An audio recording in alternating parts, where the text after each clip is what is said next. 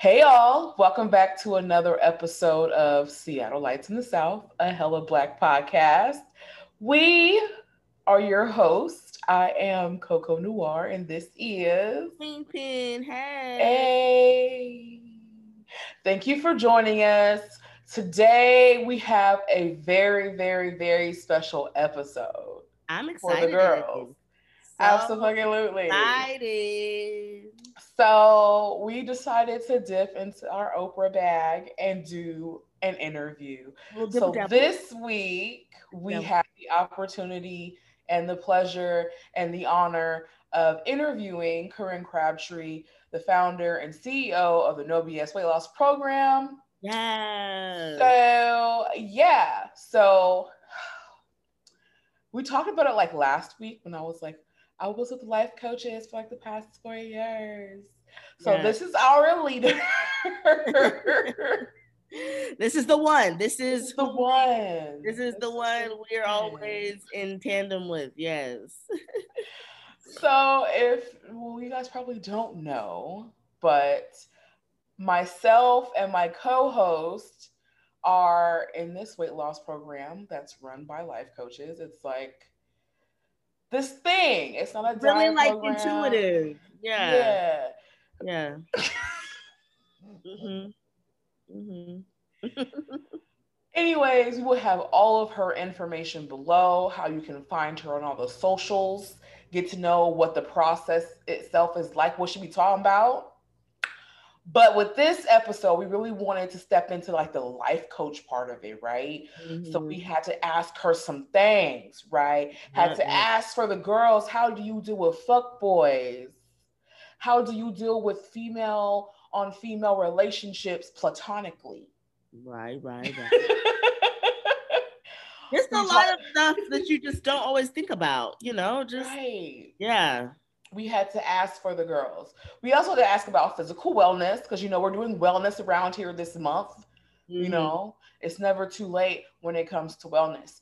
So we asked her some questions and we kind of got into a little bit of how do Black women, from your perspective as an outsider looking in on the community, how can we alleviate some of our mental strife, okay, when Yeah, it comes to the racial relations? right. Of So being a Black woman in America, or yeah, abroad. we get into all the things. So I hope you guys really enjoy this interview. I really enjoyed doing this interview. I Yes. hope you learn a few things. And I would just like to say again, thank you so much to Corinne for joining us. But before we get into the interview, remember, okay, don't forget, we are here for you every Thursday. Don't forget to subscribe to the podcast. Give us a 5-star rating. Give us a review. Let us know what you're liking around these parts. All right. And follow us on our socials on Instagram and Facebook at Seattleites in the South. And enjoy it. Let's get into it.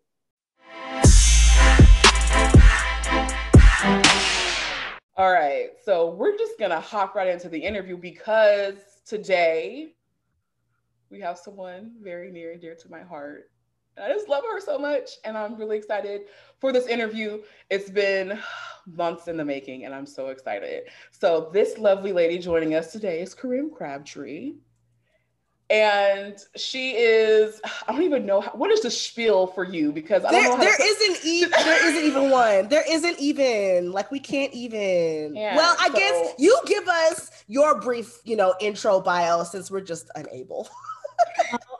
So I would just like to start this off with saying this might be the quietest I've ever heard Sierra since I've known her. To know her as speechless is a new thing for me. So True. This is so true. I'm Corinne Crabtree, as she said. I am the owner and founder, CEO of the No BS Weight Loss Program. My history basically is that from the age of about 9, I had started putting on weight.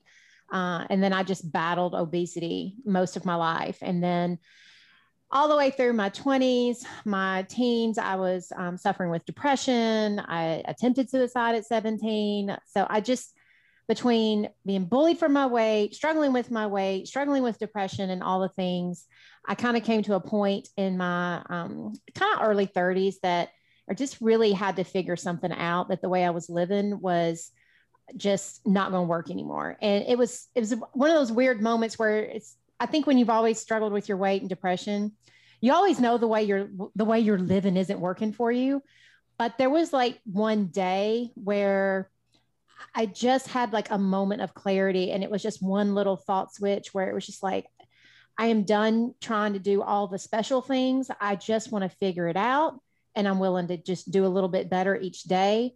I had a 1-year-old at the time who, he was wanting to play with me and stuff. And I just couldn't keep up with my own kid. I couldn't keep up with my life. I was feeling like a failure as a mom, a wife, all the things. And so I just started making some small changes. And as I did, I ended up losing 100 pounds. First time in my life I ever kept my weight off. I was always a good loser. I just wasn't a good keeper offerer. But this time I figured it out. And soon after I'd lost my weight, I just knew for the first time that I had really lost not only my physical weight, but I had lost all that mental weight that I had drug around with me all my life. I had stopped talking to myself like an asshole. I made sure that I thought more about what I could be doing for myself versus what I couldn't do for myself. So I had such a almost like a personality shift through all of it. And it was like I went from someone who only focused on what was wrong with her and used it against herself every day to focusing on figuring out what I could be doing for myself, and that maybe things were going to be better than I ever thought they were. I was willing to bet on me being wrong. So kept the weight off and wanted to help other women because I knew that most women never could figure this out. I knew that I had struggled for so long. I'd watched my mother struggle with it. And I was just determined that I was going to help women. So I started my business, and that was like 14 years ago, and I've never looked back. So that's been my life's passion since then. It's just to help more women lose weight, like not just to lose weight to get skinny because society tells us we need to, but more about losing weight that we carry around because we're not dealing with our lives. Like I want to lose that physical and mental weight. And whatever size we shake out after that is fine. It's more about, I want to, like, my whole mission is to teach every woman how to lose her weight for good and feel as amazing as she deserves. A lot of us lose weight, but we don't feel amazing when we get there. And I think that that's a raw deal. So I try to help women lose weight in a way that once they get there, they do love themselves and they do like their bodies and they do want to, they have no reason to quit doing the things that they've done because they set it all up from a place of, this is how I really do want to live my life. So that's me in a nutshell right there. So she definitely gave us her whole resume. She mentioned she was a weight loss coach. She didn't mention that she's a master life coach. I don't know why she didn't mention that. Just bring it but we are going to get to some of the physical wellness and the weight loss. But first we have to get to some tea. But before we get to the tea, because this is an Ask a Life Coach session, what the fuck is a life coach? So a life coach, this is how I like to think about it, because I was in therapy starting at a young age. I think the first time I started seeing someone who was in a therapy role was probably when I was about 11. And then throughout my 20s, I was going to like deep therapy, psychiatrists and stuff, because I had dealt with depression and suicide. Therapists are going to be the people that you go to when you have trauma that's not been dealt with, or like that you're really embroiled in still, that it's very fresh, very raw, and you really need someone to guide you through trauma. A life coach is where, like in therapy, we're working on someone who still feels like they have a very broken concept. And I'm not a therapist, so when I say we, I don't mean me. I just mean like all of us in general who are helping people. The therapists are people who really help you deal with stuff where you just need to get back to functioning. You feel like you're not functioning and you need to get back to functioning. life coaching picks up where therapy leaves off. So life coaching is where it's someone who knows there's more for them and they want more for themselves. They may have a lot of broken self-concept and stuff, but they're functioning. Like they're holding down jobs. They may be stressed and burned out and beat down and all this other stuff, but they're also like the walking wounded that you see everywhere. Yeah. And what a life coach does is they help you figure out how to start telling the story of your life in a way that's going to get you to the life you want to create for yourself.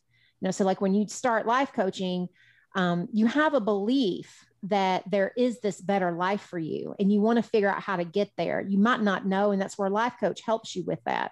I think in therapy, for me, what was very different is I didn't know if there was a better life for me. All I wanted was just to feel better, but I was very stuck on the idea I'd probably never be better than I was. I just had lots of, I had what was called the little T trauma. I never had big trauma, but I had an ass load of the little T trauma all my life. Like my dad checked out when I was young.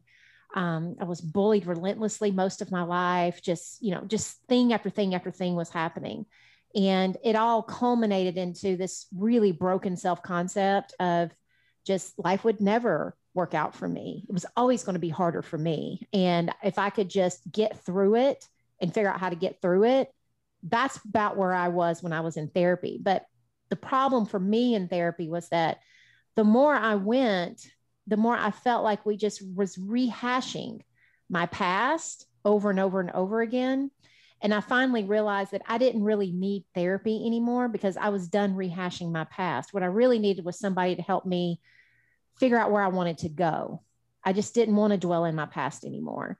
But that came from a lot of therapy where we reconciled that things that happened didn't have to have power over me anymore. So that's kind of where therapy, there's like an interplay between life coaching and therapy. For some people, they take the two of them and work them together. And some people just realize that therapy wasn't the route they really needed, that maybe it was life coaching that they really needed to go into. So I like that. It sounds a lot.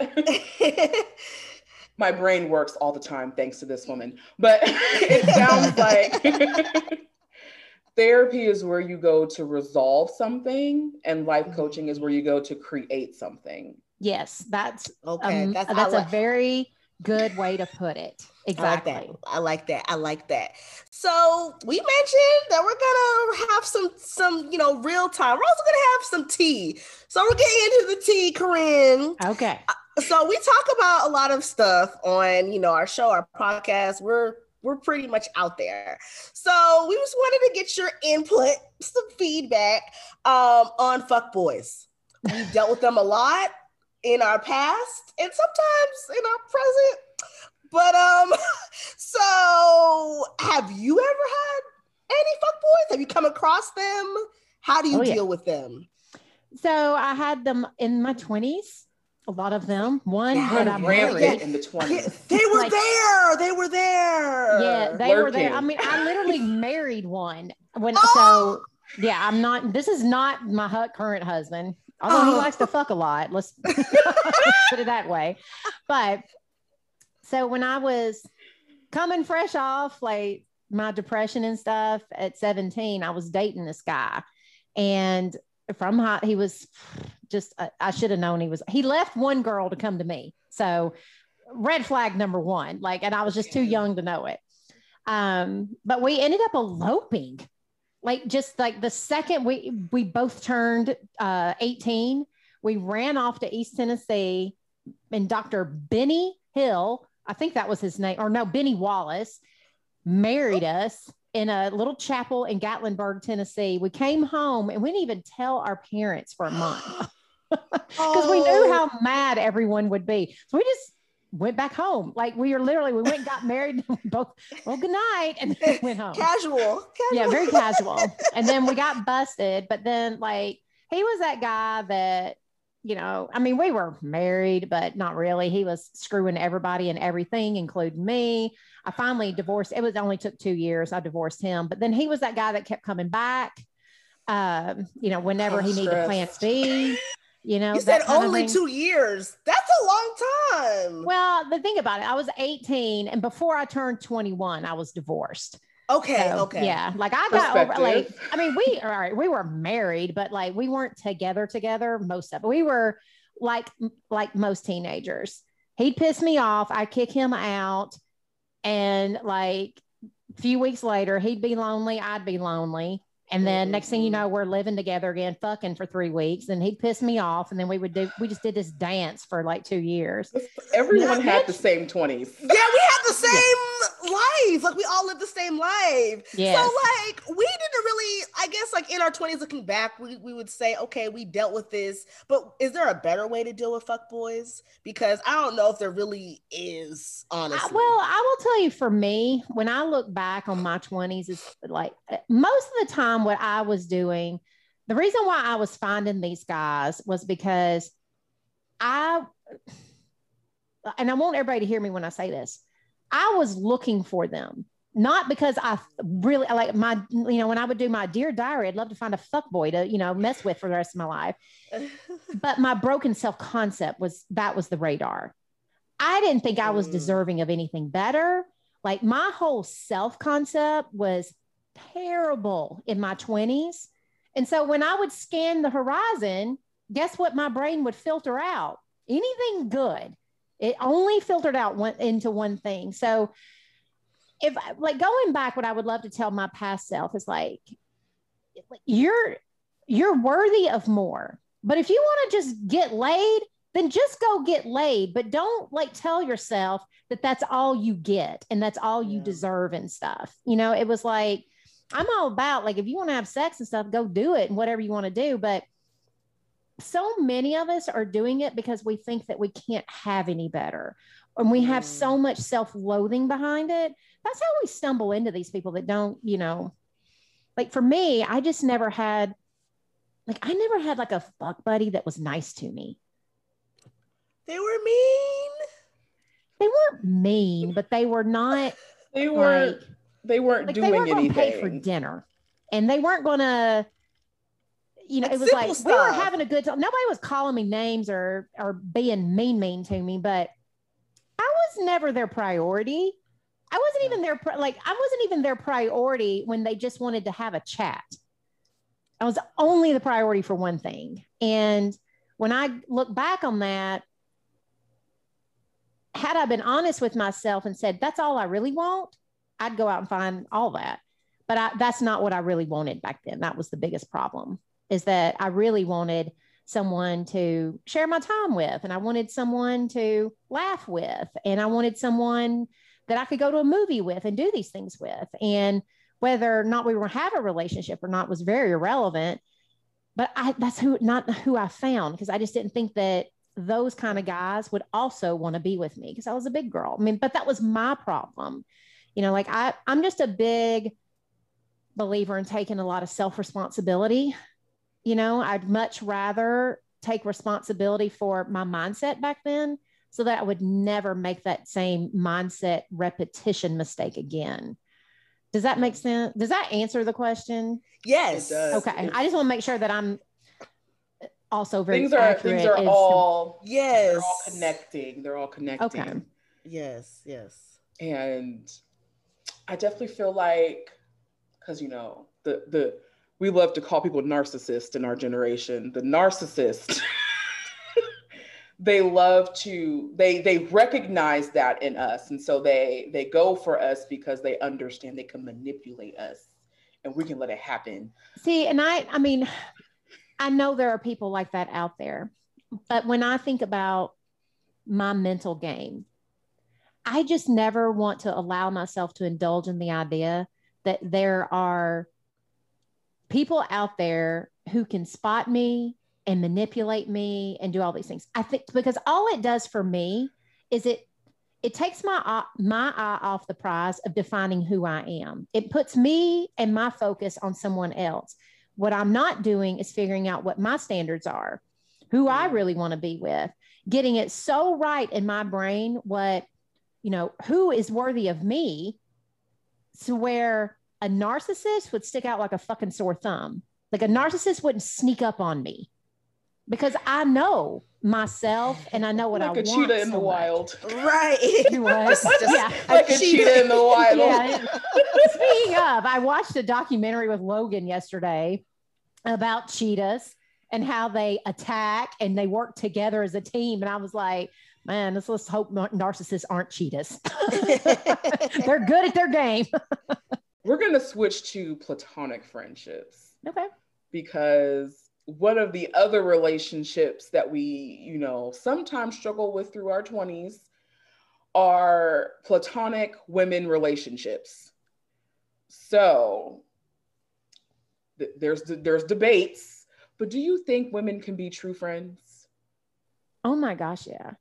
And this might be the difference between your generation and mine. Let's face it, I'm 47, going to be 47 next month. But when you're my age, it's a hell yes. Your women friends are your friends. Like they are your, like my best friend, Jane. I joke all the time. My husband and I have an amazing marriage. I mean, most people would give their eye teeth to have half of what we got because we're good friends. We respect each other. They're disgustingly cute. Oh my gosh. We are the things, But my best friend, Jane, she's who I go, like Valentine's Day. I can't tell you the last time I was actually with Chris. She and I have planned a trip and she's got an amazing marriage too. But we always joke around how like it's Valentine's Day, where you want to go? Like, I love it. That's when we take our girls' trips. We try to see each other every single quarter. Like we plan a 3 days to get together. She's the first person I talk to every single morning. I Marco Polo her first thing. She knows I probably tell her more than I even tell my husband these days, because there's so much about just my shit. Like when I have a shitty attitude or I want to bitch and I want to do those things, she's the one that wants to hear that stuff. Like I know my husband, he will listen, but he's not like, oh my God, if you would just tell me your shitty ass thoughts, I would just be so enamored. He's like, I'll listen, but what time is it? But Jane listens with like it's an appetizer. She's like, this is delicious. But like, we're true friends. And I will tell you, she and I have hard conversations a lot about our friendship. When one of us isn't basically like, I probably have harder conversations with her about our friendship than I even do with my husband at times. Like we are so open and honest. And, like if one of us isn't meeting each other's needs, we made an agreement a long time ago. We will tell each other.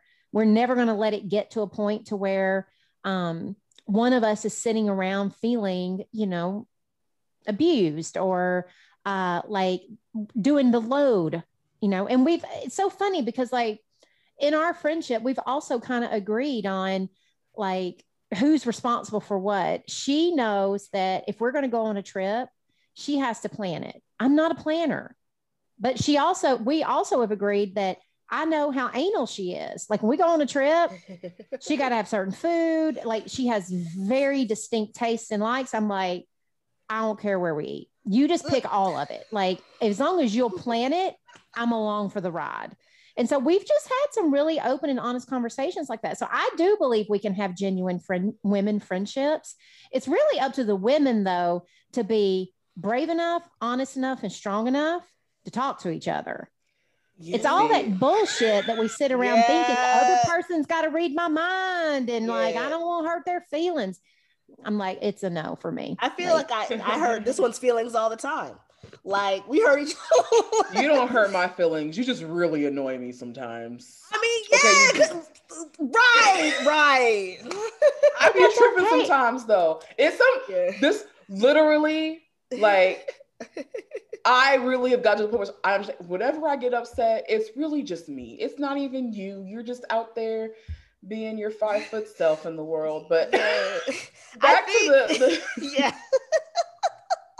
Like back to the whole, like you guys have check-ins. Like I don't think we've reached that point of our friendship where we have check-ins. We're there. 30 years in, but we're not there yet. Yeah, we're not there yet. So like speaking to the 20 and 30-year-old women, how do you deal with like relationship with your friends falling out and someone said something and I don't like it, but I'm not going to say anything. I'm going to post on Twitter.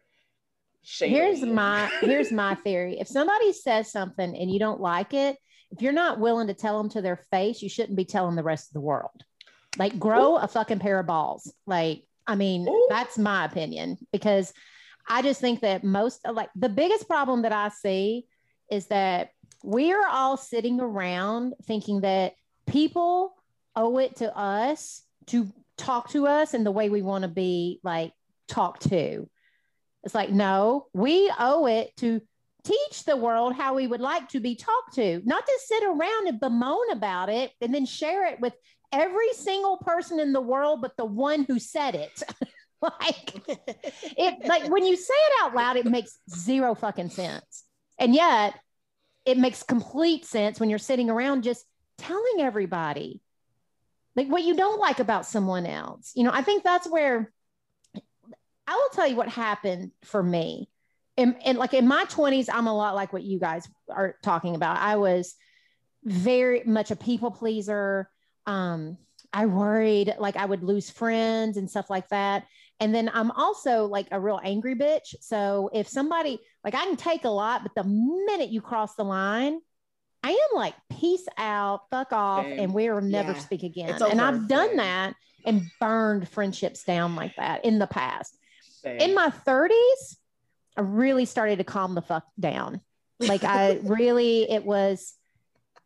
it's just different. Every decade, I strongly, like, you know, I'm looking at it from moving into my 50s now. And every decade, there's like this enlightenment that happens.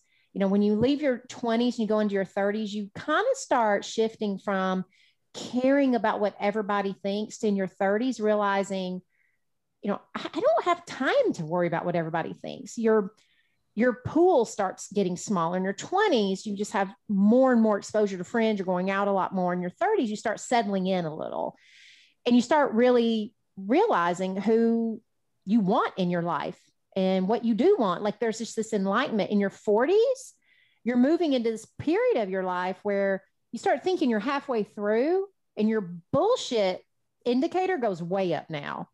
Like you start getting more and more selective, and you do it in a way that's for you. I just think that women get more independent the older they get, and they drop that. At least what I've seen, we may still be people pleasers and we still may be concerned what other people think, but the level of intensity and how much we'll contort our life goes down the older you get. And I think it literally comes from that one thought of, I just ain't got time for this bullshit anymore. And you start really realizing what bullshit you want to keep and what bullshit you don't. And a lot of the time you don't need even half of it, honestly.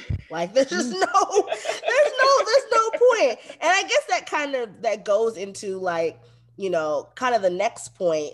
A lot of this stuff I feel like we get from like our childhood, like how we were brought up, the environment you were in, like what kind of parenting your parents had for you. So like, I guess we'll start from the beginning, talking about unlearning childhood programming. You know, what is that? Like, how do we get to that point? And can you reprogram yourself? Or like, what's the process for that? Yeah, so that's a good question, because I think it is important for us to recognize so most of us walk around believing everything we think.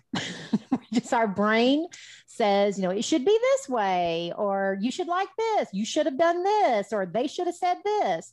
And we just believe it like it's the truth. Mm-hmm. And what we don't do is question, like, really? Should they have said it that way? Really? Is it supposed to be this way? Like, where did this even come from? So much of what we walk around with as adults are messages, modeled behavior, and things that we collected with about a 10 to 12-year-old brain. So about the age of 5 to about 12, our brain is just watching everything around us, and it doesn't have reasoning skills. It does believe everything it sees. It looks at everything, it's like, oh, that's how you should act then when that happens. Oh, that's what you should say. Oh, that's what that means about me. Like it just takes everything in as it's the truth, and it catalogs it. The problem is we don't teach our kids after the age of 12 to have their own perceptions of themselves, how to develop their self-concept, how to question what they've always been told. We just keep telling them more and more shit to believe. And that's how society pretty much raises its kids these days. So when you get older, you have two choices. Operate dysfunctionally based on everything you learned at the age of 12. And then most of it is horseshit or doesn't work for you anymore. Like maybe it worked at 12, but at, 24 or 44, it blows goats now, So It's like when you notice like some of the ways that you see the world or the way that you interpret things or your own self-concept or what you think should and shouldn't happen and stuff, you should be willing to question them all of your life.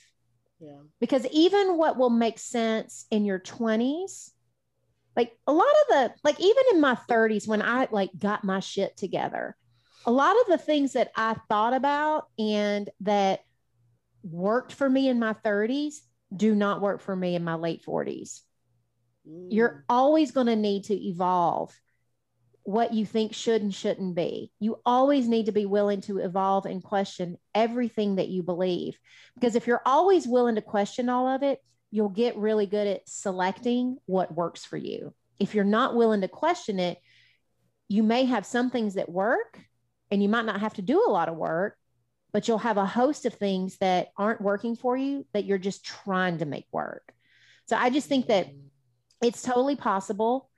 It's kind of hard to describe the whole process, but it's basically like just the short way to do it is whenever you want to at least find the broken things that you believe is whenever you feel angered, frustrated, like something is like if you ever catch yourself thinking it shouldn't be this way, it shouldn't be said like that. It's like when you think that there are these rules of how things should and shouldn't happen, that's the biggest flag of I have a rule.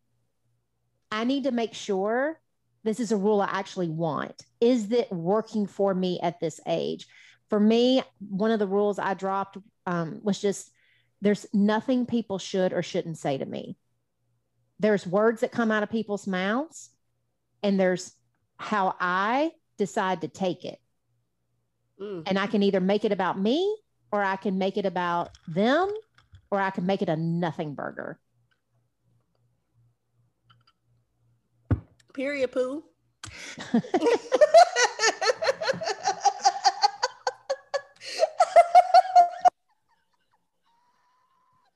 Y'all are hilarious. Why?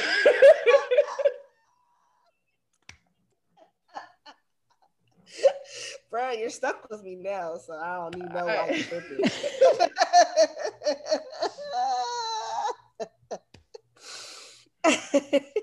People think I'm the outlandish one. It's that one right there.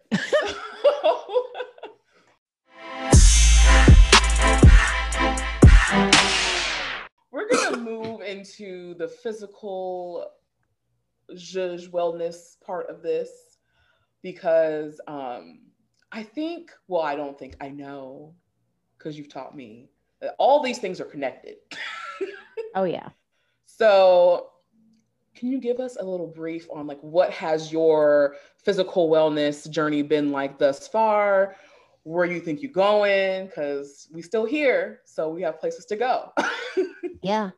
Well, it started with I grew up in a fast food restaurant. I mean, my mother, she was a single mom. And so we have this running joke when we were, until I got to about the age of, I guess it was about 12 when pizza restaurants would deliver. We only did fast food because you couldn't get food delivered to your house. So we just go through drive-thrus. And so it was Hardee's, Kentucky Fried Chicken or McDonald's. So we would do like 6 weeks at McDonald's until mama got sick of that. Then we'd move on to Hardee's. We'd do 6 weeks of Hardee's and she'd get sick of that. And we'd move on to KFC. And they were the big three rotation, because where we lived, that was the only three that you could go. Then when we moved to Nashville, you could get pizza delivered to your house. We were like, what? So it was like, we're not even going to the drive-through. Just get that pizza every day. So we would order pizza. And we would order enough pizza so that we could have breakfast in the morning, because that was the only way you would get breakfast, is if we left anybody. Otherwise, you had to wait for dinner again. So that was my nutritional upbringing. It was, we never had fruit. We never really had real food in the house. I mean, every now and then my mom would get on a cooking kick, but, I didn't know how to cook. I didn't grow up knowing how to cook. I just knew how to order a pizza. Then, when I lost weight, my biggest thing was because I did not know how to cook and I really only ate out. That was the only thing that I was accustomed to, was that when I was losing weight, man, I was going to have to work with that, because I was not fixing to be someone that was going to flip on a dime and start cooking and stuff. So I just decided to make these small changes. Like if I was going out to eat, I'd leave. I remember one of the first big epic changes I made was I would leave mayonnaise off my burgers. I was like, well, I'm going to have to learn to like mustard if I'm going to lose weight.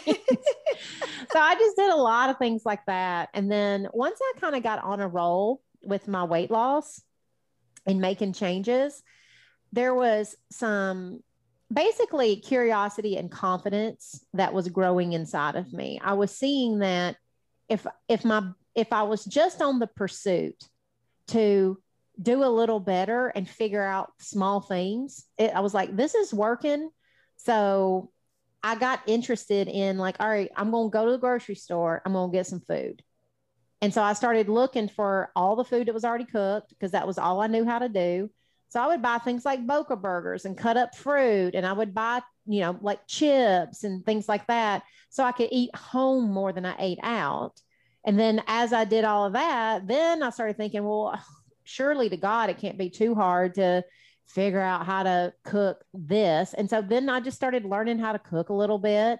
Over the time, I basically went from someone who only ate fast food to now I eat a salad every day for lunch. It's either lunch or dinner, but I do eat a salad every single day. It's got a lot of shit in it, but it's my salad and I love it.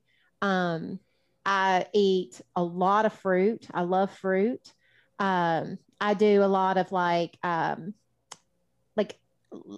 really like vegetables and stuff now. I used to not, but I learned over time how to love all that stuff.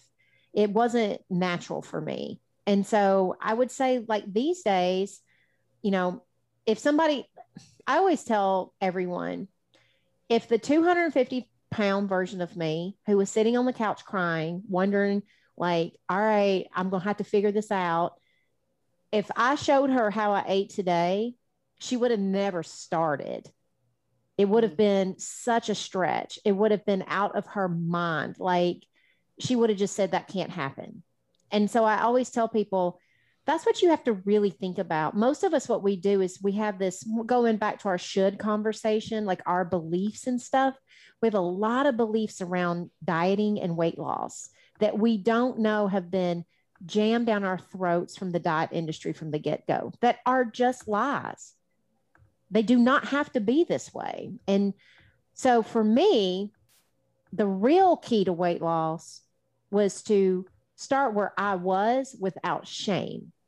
That is a big weight loss skill, to be able to start where you are and unlearn shaming yourself because of what you've been handed down from the diet industry. And so now, like, I've been able to evolve there. Now, if I could have shown my 250-pound version everything that I did that got me to where I am today, she would have believed it. Because she would have seen the journey of the transformation. She would have been like, oh, so on this day you made this change and this day you made this change. And it took 18 months. Like if I could show her all of that, I bet you that day she would have been like, high-fiving me saying, let's go. But what most of us do is we don't give ourselves the chance to even understand it is going to be a process. And through that process, you're going to get better and better, and you're going to feel better. We just think like, I need to get to the end because that's where all the happiness is. And I could have shown my 250-pound version of me. I'm like, no, look, when we were like 222, we were so proud on this day for these reasons. You get to actually feel better on the way down, but we don't think about it in terms like that. So that was a lot of it. The big part of my journey, exercise was a big thing for me, but not because I exercised and lost weight. I had never played sports, and I hated it when I was growing up.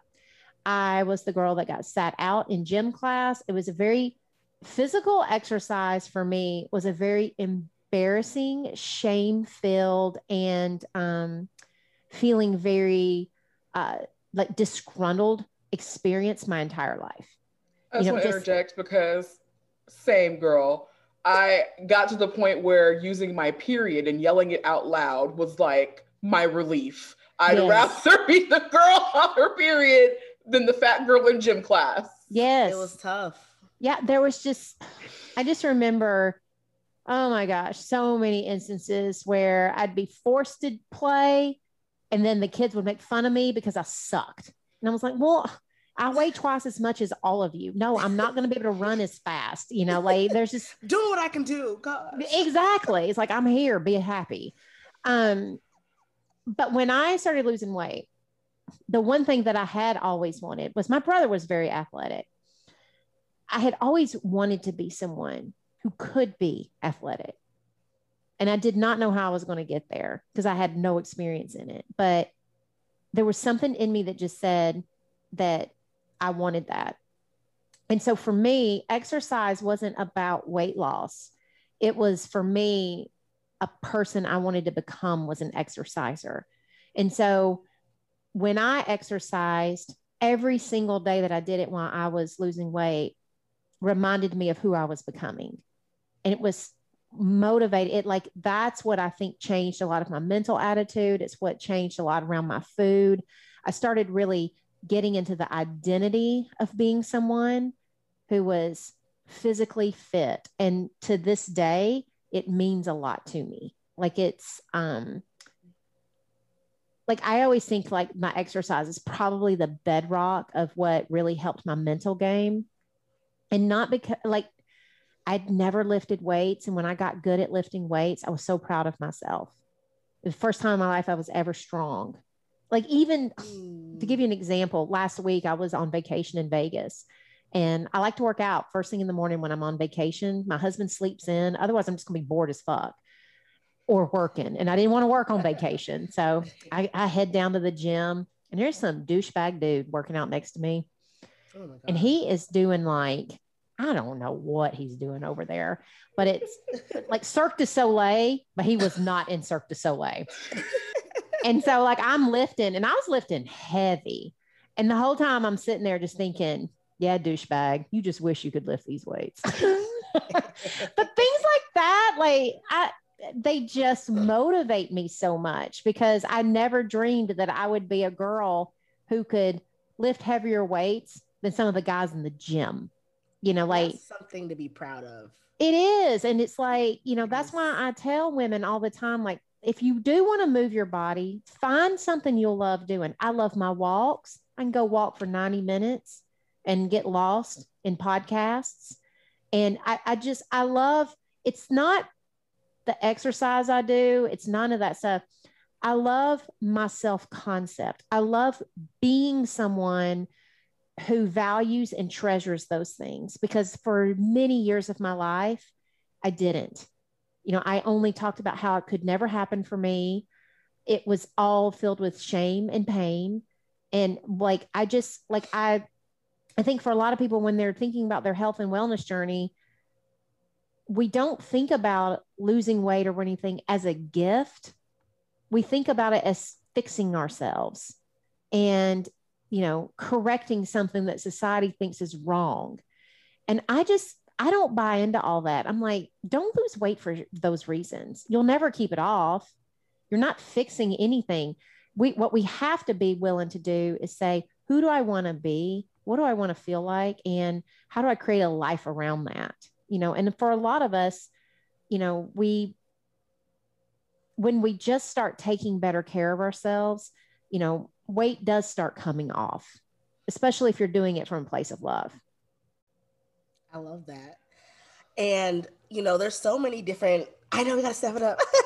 There's so many different parts to it, and we really appreciate that you're able to be mindful and cognizant of the part that you play in weight loss and just your community.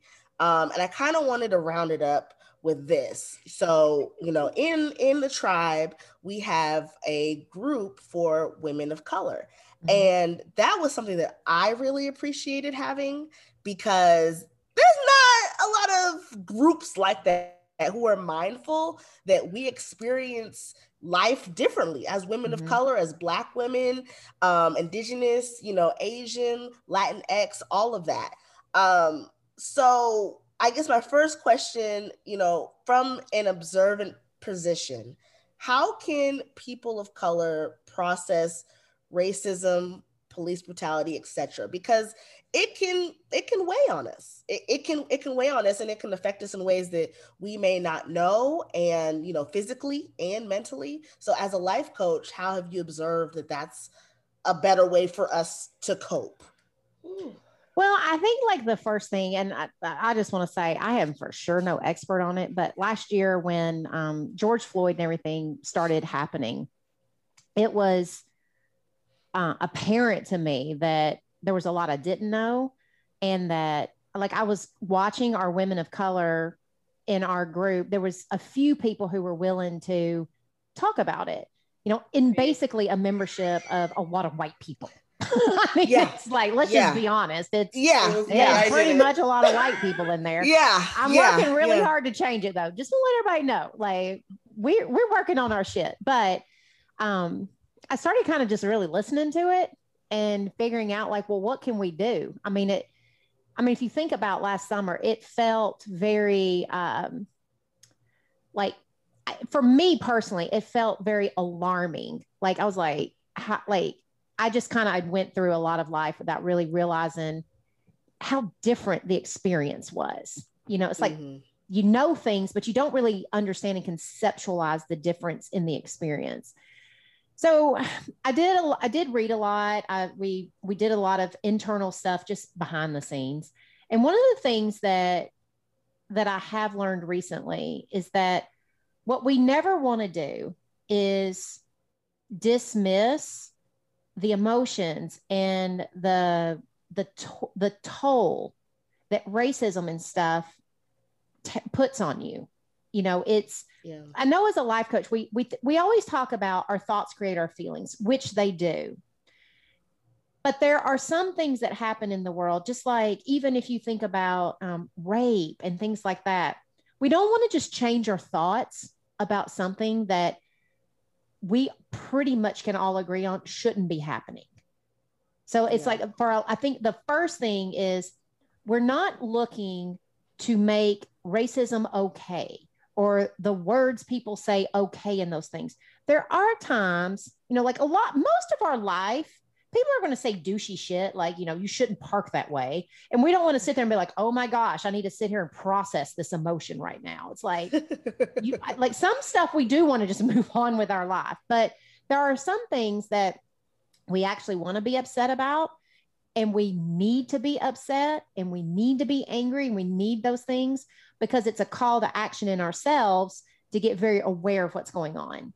It's how society guides itself is through that.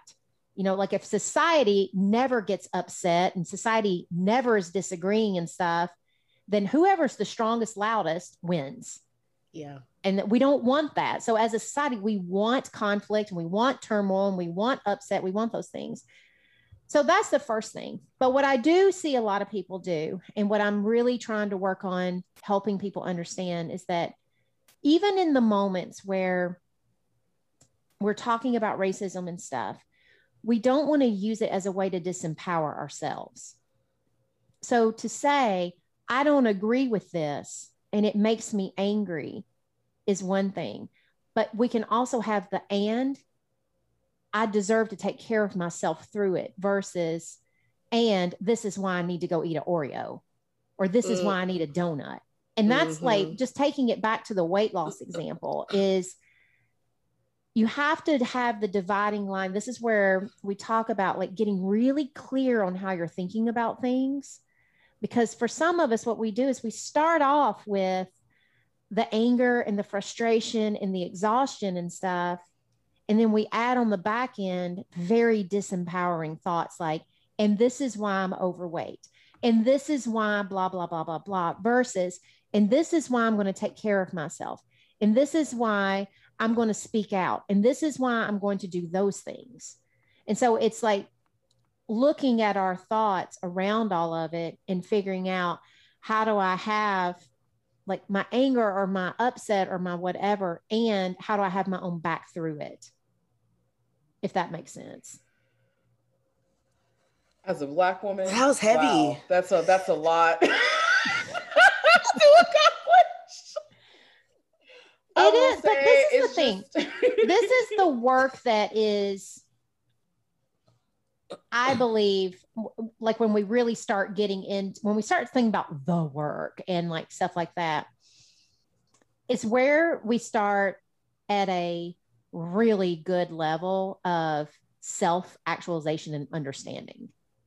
Like when you're really willing to go in and to be able to take like your own back and have it.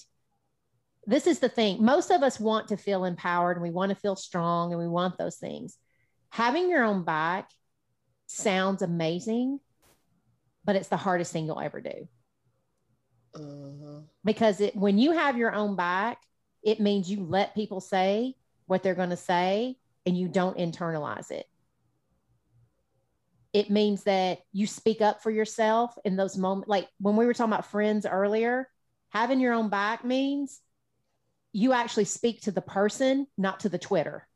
You know, having your own back, like really getting in there and figuring out your thoughts and your feelings and like discerning them means very often you are going to have to do things that you're not comfortable doing. It is a lot easier to escape your feelings, to ignore your thoughts, to blame the world. That is why most of us don't go very far. We don't actualize our dreams, because to actualize your dreams a lot of times means people pleasing has to end. Honest conversations begin. Boundaries get set. Other people get mad. That's called going after your dreams. And that's why most people will not sign up for it. I will say the one thing that where I'm getting stuck is understanding that I cannot control other people. Understanding that I myself cannot dismantle centuries old systems of racism and patriarchy. I just can't do it alone. Yeah. And I would also consider myself like I'm a social justice warrior. Okay. I'm out here in these streets, not literally anymore because we have a lot of license now. But just in all that understanding of I can't control things and they don't have to reflect on me, I still feel powerless because it is a system that is actively working. What the fuck? But I want do you you to do think with about that? this. I don't. But I want, there's a couple of thoughts that you're having that are leading to your powerless thought or your feelings. I'm just gonna get coached right now. Okay. You are.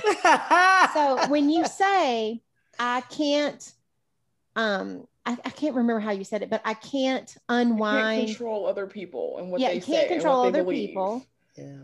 And you can't unwind centuries old systems and patriarchy. That feels very true.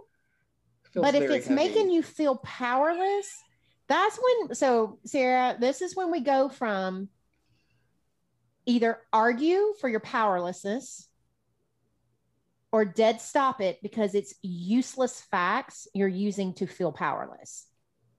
Because there's really no truth in that. It's just what you're hyper focused on. Because the other truth is, I have a platform. I can grow my podcast. I can speak out.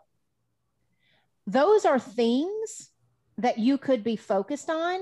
You have to think about, do I want to focus on things that make me feel powerless? Or do I want to focus on the things that empower me?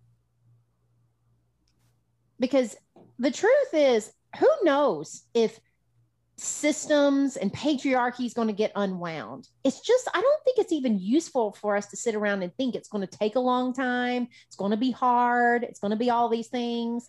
I just feel like what it does is it takes a lot of voices that are on the cusp of making real change go silent because it's going to be hard.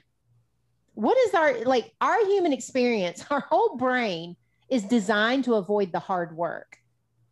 So if you paint it to be a big, ugly monster, your brain will be very scared of it, and it will diminuize you in the littlest of ways. It won't be the patriarchy holding you down anymore. It'll be me. Yes. It'd be your own self. It'd be your own self. That's Yes. crazy. It really be you. You be you. You need to check you. Yeah. I think that that's just where, like, one of the things that I've really gotten into in the last year or two, like, as I've grown my own mind, is figuring out what is useful to think about and what's not useful to think about. And and what's so funny is, like, I'm all like, my poor husband, he just looks like the man. Like, I mean, he's bald, he's white, wears glasses. I mean, poor old Chris, he looks like a poster child for the man these days. And I'm always looking at, well, we'll be doing something. I'll look at him and be like, are you trying to hold me down? Like, I'm studying this patriarchy thing. He is always like, what are you talking about? I was just like laying in bed petting the cat. You're the one. Suspicious. It looks like the ops to me. I don't. Yeah, he's like, God, you really are becoming a warrior for women. Yes. But like, Love I sit there and I really watch myself as I study more of this, figure out what is useful for me. It's good to know certain things, but what do I want my brain truly focused on? If I have the choice, I want my brain focused on what I can be doing, how it's going to take lots of voices like me. I might as well lead the way. Like, when you think about it, that's how I want you thinking about all of this. It's like, I don't want you spending time thinking it's too hard to unwind, systemic issues. I want you thinking about, I need to inspire the next version of me. It's going to take a lot of me's. Yeah. Because either way, it's going to be hard. Either we sit here with the systemic racism, patriarchy, xenophobia, or we just get something popping. They're both going to be hard. When we're doing the work, when it's hard, the only thing that's hard about it is actually like motivating ourselves to do it. When we just sit around and think about how awful it is, it still feels hard with zero benefits. We see a lot of, like, even with that, like, I think you're just so aware of these things, and I love that. But like, other white people aren't as aware all the time. And sometimes I'm like, how do y'all not know that this is happening? And then be surprised when Black people or other people of color are mad. So if you could speak, you're obviously only speaking for yourself, but what ways could white people be better allies? Because sometimes when they hear it from us, it doesn't really, transcribe the same way. It doesn't resonate. Yeah, it doesn't. Well, and I think that's where it runs up against. I mean, like I said, I'm no expert, but I think it runs up against, it's hard I want you to think about just every brain. Here's a good example. Like, in our 20s, like, when our friend says something, it's really hard for us to, like, get into their brain and, like, I wonder what her inner motives were and blah blah blah. Like, what we do, right. Like, that bitch shouldn't have said that. Like, we just like right. we just go in with what we know, right? So I think that one of the things that helped me, and I think that is helpful for a lot of people, and I'm just kind of this way anyway, is I read books.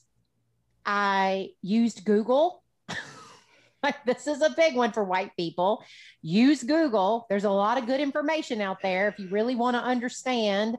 Like, just look up words. And I think also watching lots of different media channels. Like, what I really did this last year, not only did I talk to a lot of different people, but I read books I'm not used to reading. So I read just a lot of Black authors. I just started with books written by especially Black women, because even just like diet books written by Black women had such a different perspective than diet books written by white women. Like, a good example, Chloe Hilliard's Fuck Your Diet. Loved that book. I mean, one, it's just hilarious as shit. But she had always struggled with her weight and stuff. It was the first time that I ever heard all about cultural foods and stuff. Like, I just never had thought about it. As long as I've been in the weight loss industry, I'd never really, it wasn't until this last year that I really understood how basically whitewashed losing weight was. Luckily for me, I grew up in fast food, but how, like, when you really look at clean dieting and all this other stuff, it's very whitewashed, and it's so disproportionate to the majority of people who actually need help with weight loss. Yeah. You know, and when you're telling them like these are the purity foods and they can't afford them, or it goes against their cultural background, like, you're just heaping so much mental shit on top of people. But her book was one of the first times where I'd even heard that concept even being talked about. No white book had ever talked about it. And so that just triggered me to start looking into, well, what are we even talking about here? It never dawned on me that when, especially like around holidays for like, you know, like any women of color from Mexico, like Dina, who is one of our community, she has like, I forget where from her family originates from, but huge Mexican descent, loves all celebrations and stuff. And for her to not participate in those holidays with those foods felt like she was going against like family traditions. I have to laugh because showing up to Black Thanksgiving not able to eat anything. Yes. You're getting roasted waterballs. Collard greens, like, what? You're vegan. Just the experience of it all. Like, yeah. I never thought about it until recently, just being on Instagram. But just looking at my own, like, showing up to Thanksgiving and saying, I can't have this, or this, it's like, what? Are you possessed by a demon? Your like ancestors who, you know, like, this was the thing that I had read, I had learned about this, and y'all can correct me if I'm wrong, but especially for Black women and stuff, so many of the things that are culturally significant started when the few times when slaves could celebrate with food and stuff, like they would like finally get some things and all this other junk. And then now we're telling you like, well, you can't eat that. That's like, you know, that's bad food, you know, all this other stuff. And so you're what's caught in the, like, what I call the no-win situation. So you go to Black Thanksgiving and you're going to have like nothing but roasted good, clean food. And so you're, not only are you feeling denied and deprived on this side, but then you're also feeling like you're shitting on your ancestors. Yes. So you have no win. Like, how are you supposed to enjoy that? You know? And so it's just, anyway, I just read it. You just eat the food anyway and you cry at night. Yeah, and which is like, it's a no. Like, that's why I chop it up to the game. Yeah, well, that's why this last year, as I really started like expanding my own horizons, I've changed a lot of how I teach around. Like, I'd always done good, better, best, but I really started. It's like I was never one to demonize food, but I really wanted to start giving examples of why we don't, like really good reasons why this is. Food is not neutral. I don't believe that food is neutral. I believe that food should be enjoyed. The problem is most of us don't know how to truly enjoy it. We use it to hide and escape and to comfort. We use it for a lot of reasons. But if we're really going to enjoy it and honor ourselves and truly love ourselves through it, not going to have a problem with food. But you've got to divide it out as to when are we enjoying it and when are we using it as an excuse to enjoy our life. And so I think for going back to being more of an ally, I think there's a lot of listening that has to happen, diversifying things that, like, I started following all kinds of different accounts on Instagram, a lot of just, and I started really, it's not even just for the women of color, but diversifying everything that I started seeing. I just really wanted to start, and I think it's good for everyone to do this. Don't just fall into the ruts of listening to what you've always listened to, no matter what. You have to keep your brain challenged at all times, hearing different things, even if you don't agree, even if you don't understand it or whatever. We all need to be listening a lot more and consuming a lot more diverse things versus just making decisions and then only going in the one direction that we are. So it was like just books, Instagram accounts, podcasts, like news channels. I just started watching every news channel. If I was going to watch the news every day, I would switch to a different station. I did that for the last year. And then just like listening to you guys, it really helped me. I mean, I know not everybody gets this opportunity, but it helped me for you guys to have a group so that I could kind of see more about the experience you guys were having. I listened to a lot of my team members on my team. I have some women of color on my team, and just kind of listening to them. We did a lot of diversity training last year. We had, like, every month we hired a group to come in and work with us for a while. And then we read different books together as a team. And I really have to give a shout out to the women of color on my team, because they were very willing to have true and honest conversations with all of us and just really talk about what goes on in their experience. And I think it helped us all as a group, because at the end of the day, like, my mission is to teach every woman, not just the women that I know I can talk to, but it literally was to teach every woman. And to do that, I really had to change how I spoke and how much I knew in order to be able to reach those women. So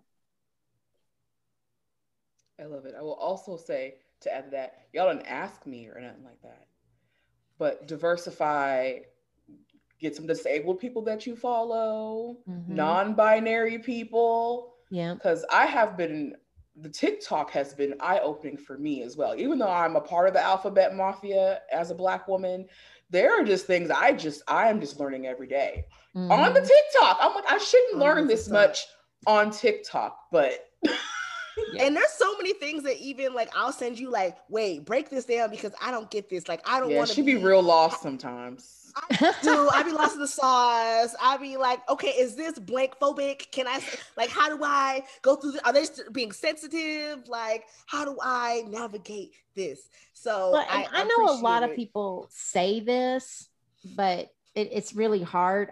Maybe it's because as y'all reminded me earlier, I'm a master coach. Like, you really do have to not be afraid to be wrong and just start saying more things. That was probably the hardest for me. I finally just had to get over it. I mean, when you are learning at an exponential rate and stuff, it's just like, at some point you are just going to say some shit wrong. I remember one of the first women of color calls, like, I said something real donkey right out the gate. And luckily, the lady I coached, she emailed in, she was upset. And I just emailed her back, and we just had a really good dialogue back and forth. She's still in the membership. She's gotten coached since. I mean, we've moved past it, but you just won't learn a lot of your lessons without saying stuff. You can't just be in a little bubble and expect. It's just like, even with, like, weight loss, I teach you guys all the time. It's like, don't be fucking afraid to overeat. Like, how do you find enough? After about 20 times, you ate too much. You finally figure it out. But if every single time you get terrified that you're going to fuck up, guess what you do? You quit trying. Nobody wants to live in terror. Same thing we're talking about, getting out there and having a voice or just talking to people and stuff. It's like, you will say some wrong things, and it's like, be willing, but just be willing to be like, all right, got that one wrong. Let's keep going on. Because if you live in terror, you'll just shut up and you won't say anything. And for like, when we talk about being white allies and stuff, I think sometimes that's the worst thing that we can do is to like sit back and like say like, well, let someone else go. Like, I'll just support them, from afar. But like, it's kind of like what you guys are doing when we were talking earlier. If we really want to make change, more of us have to go first and show that it ain't that bad. Because if some of us just if we don't just keep going first, we don't just keep being out there and stuff, then people are only going to see when it's a shit show, and they're just going to be scared and they're not going to want to do anything. And we won't change as a society until we start doing more. And that's just kind of my opinion on it. Well, with that, we're going to end because the ancestors have been talking to me real loud this year about go first. And apparently it's June and it's like, bitch, go first. Yeah, girl. As soon as Mercury gets out of her micro braids, it's over. Okay. It is over. Because we can't do it right now. We got to wait for the shift. But I'm there. I can't. Okay. But I really enjoyed this time.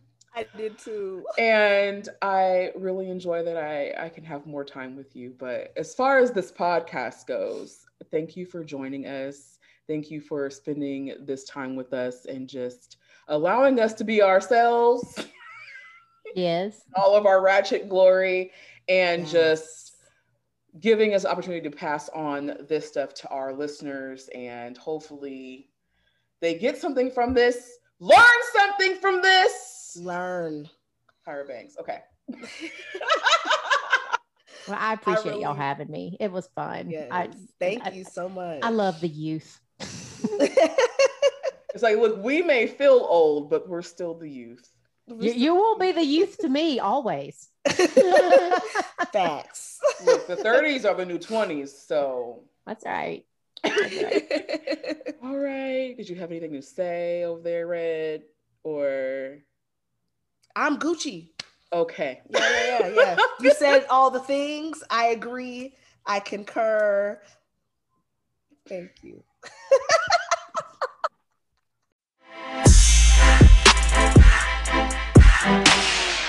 All right, that was our interview with Corinne Crabtree. That was a really amazing conversation. I really enjoyed that. So, after we concluded, what would you say your favorite part was, Coco? I had so many favorite parts. The favorite parts is it just felt like I was talking to an old friend because it is an old friend. Yes. But she reminded me again and reinforced again that like I am in control of me and myself and I. Absolutely. And that, no matter what, no systems, no person, no nothing can get in the way of me taking my power back. Basically. It's easier said than done, but it was a reminder. I specifically enjoyed speaking with her about, women friendships, because to me, that's very cool. Like, I'm a girl's girl. I am so for it. And I mean, we're here together, duh. Like, and I'm just like, wow, like, I love that, like, so many other people take their women friendships so seriously, because there's some women who like don't. They're like, oh, once I get a man, once I get a husband, like I'm all about them, and I don't have any women friends, which is it's so weird. It's so to me. You need your woman friends because listen, you need them. Look, I'm married to a whole woman, so look, okay, when they get on your last nerve, yes, child. See, they may be your best friend, but when they get on your last nerve, who you gonna complain to? You're not gonna tell them. That's okay, who's gonna welcome your bullshit with open arms? Yeah. Who's gonna be on the bullshit with you? With you. And that was the bullshit. Exactly. Is there anything, you felt like you learned or were able to take away from that? So this is gonna sound real like you didn't learn nothing. But as we've stated, we're in the in circle kind of sort of. So, we're in the programs. Yeah. She goes super, super, super in depth with us all the time. Yeah. So it was like, it wasn't that I knew it. She had taught me those things before. Yeah. Beforehand. Yeah, we had the inside scoop.